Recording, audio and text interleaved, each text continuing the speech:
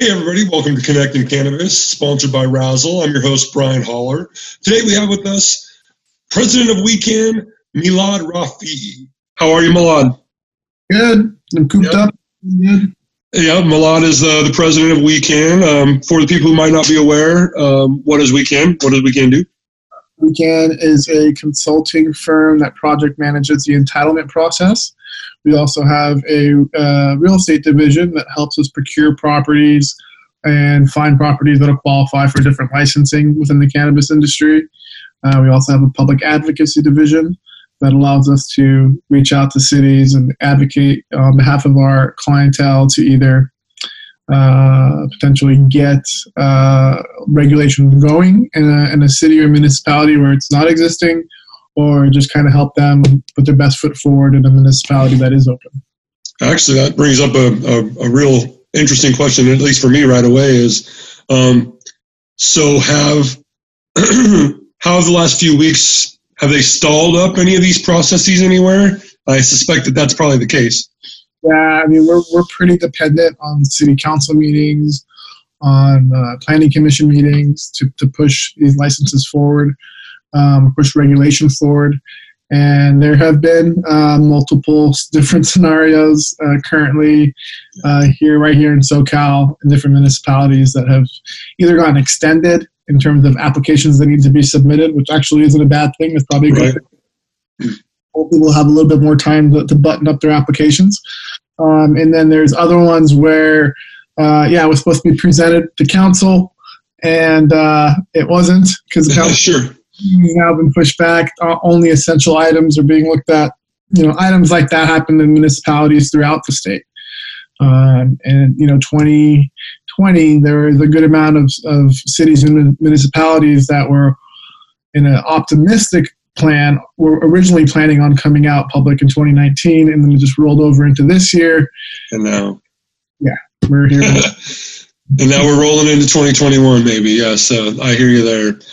Do you actually, have you heard anything about some of those entities like city councils or some of those other governmental kind of organizations leaning on like virtual meetings or anything like that moving forward? Have you any about that? Our direct experiences so far haven't had any virtual meetings. I mean, they've been a little bit more responsive on emails.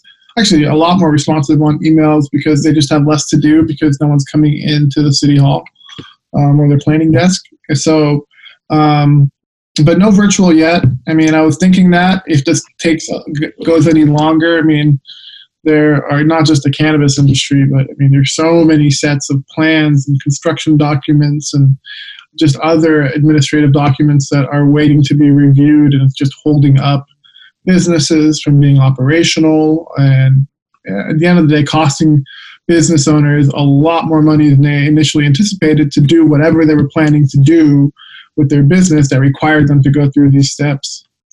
I hear that, and I'm getting a lot of that too in terms of just understanding that business owners are, I mean, I guess traditionally sort of frustrated with how slow those processes can go in the first place. Right. Now you throw something like this into the mix and difficult. How are you advising your clients to adjust to that?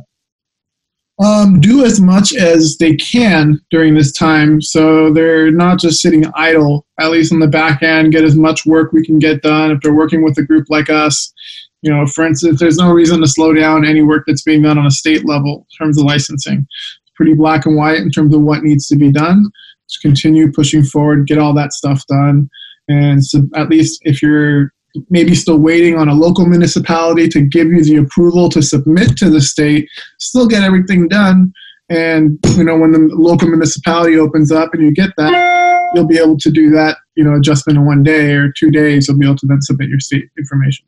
Yeah, I guess that does kind of hone in on, where there's, trying to make lemons out of lemonade or whatever cliche that you want applies. But it is that time to, hunker down.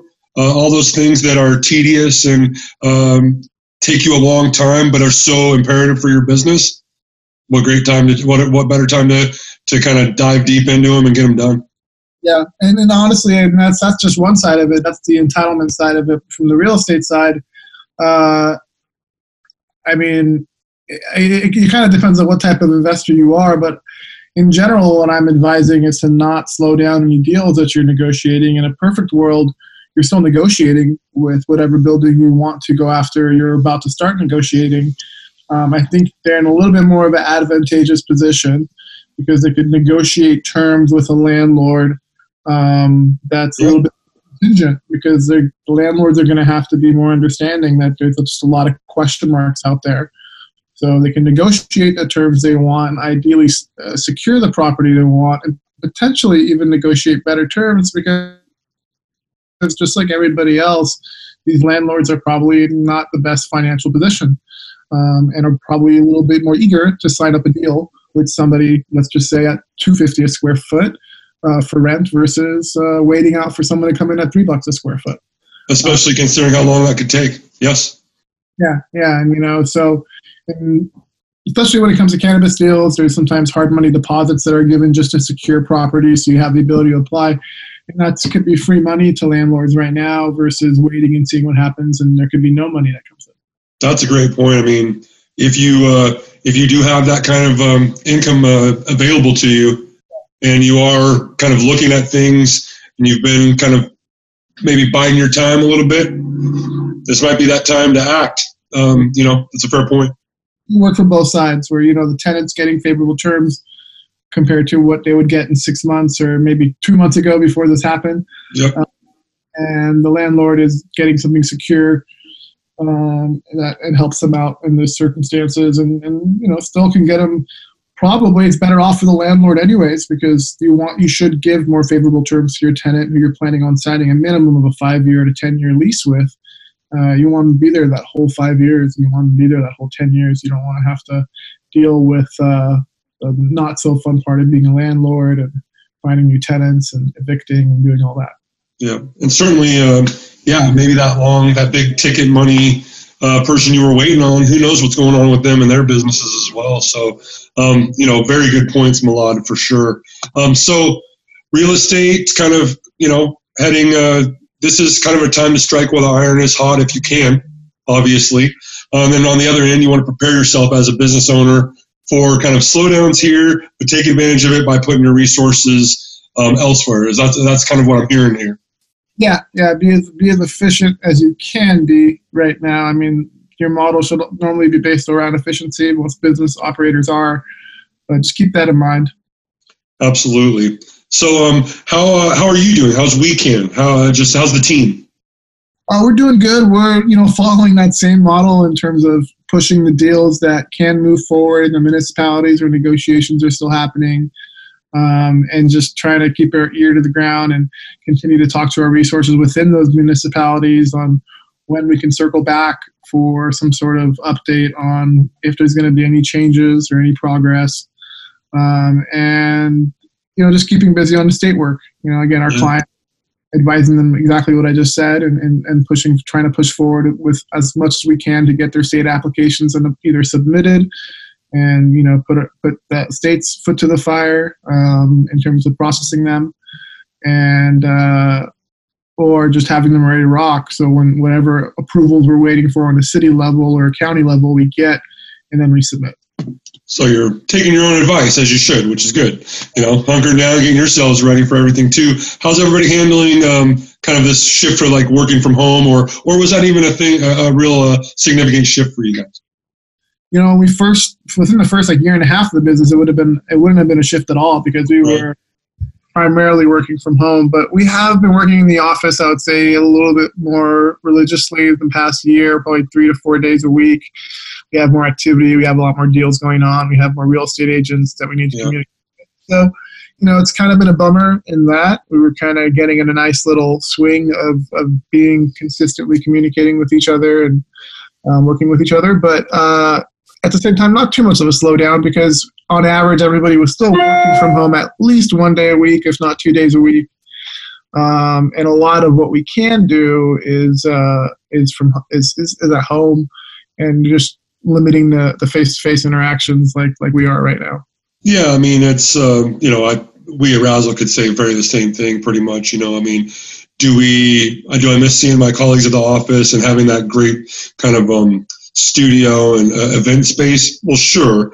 but we were doing a lot of things virtually like you were, and then a lot of our business is helping clients and serving customers. So, a lot of that you can do this way or with calls or, via the internet, email, whatever you need. So, and certainly our website alone is a platform to use, and yours is very informative as well. So, I think that's maybe some place where we'll see. What do you think? Do you think you'll see a lot of business owners kind of lean more into things like content creation and, really like maximizing your digital presence, et cetera? I think so. I think you'll see shifts on that scale, to putting a little bit more emphasis on it, just because you're going to see more of a permanent shift to people working from home a little bit more. And I think just a cultural shift worldwide of humans just really thinking a little bit further about disease and the spread of it. And I think, for people like myself who've lived in this fast-paced Southern California environment, and being an entrepreneur is always looking for extra minutes in the day. Sure. Also, change in culture, shift of appreciating what you have right here in your own house and within your own family, and maybe a cultural shift even there of wanting to be around family more and wanting to be around this mortgage or the rent or whatever it is that you're paying for it, of enjoying it a little bit more than always looking for the next best thing outside your house. So I think that might happen too. I think you see that a lot more globally. You see that in different parts of the country that aren't as populated. So I think those will attribute to companies like Zoom doing very well. Right. Yeah. Just those type of platforms marketing to entrepreneurs to continue that efficiency, I guess. Yeah, I would agree. I love all those takes that you just had. I mean, ultimately, this has forced everybody to kind of reevaluate, rejigger, look at how you're living your life and how you're organizing yourself. And, I think hopefully we come out of this. I mean, obviously we should come out of this better, more informed, more, it'll be different, I think, but it'll be hopefully in a good way, in the most parts. I think that's very common. I'm sure you've had many conversations with people over the last few weeks, and that's certainly something that's echoed, whether that's personal connections, professional, whatever. Everybody's kind of talking about just, hey, let's make sure we learn the lessons from this. Yeah. Say hi to your daughter for me. Oh, she's good. Say hi. There you go. We're just talking about. That's right. There you go. Perfect timing on her part. On that note, let me let you get back to your daughter. Milad, thank you so much for being with me. Let's make sure that everybody knows where they can find you out there. Yep, absolutely. Our website is www.wecan.biz. That's WECANNBIZ. And you can find us on Instagram too, and Facebook as well, and Twitter. So yeah, take a look. We try to post a good amount of content and keep everybody informed about what's going on with regulations and real estate opportunities and business license sales opportunities. So please take a look at our website while you're sitting at home and trying to figure out something to do. There you go. And actually go to their IG profile. It's pretty good. I'll give them a plug because they're my friends. But ultimately, I love what you guys are doing with kind of those your new like tiles and stuff like that, showing off images or showing off statistics and things like that. I just think it's cool to see people adjusting to this well and really leaning into what they do and in the creative ways they choose to display or elaborate on it. So thank you for that, Milad, and thank you for joining me today. Much appreciated. Thank you guys for your time. You guys are doing amazing things there. Thank you, sir. We'll talk to you soon.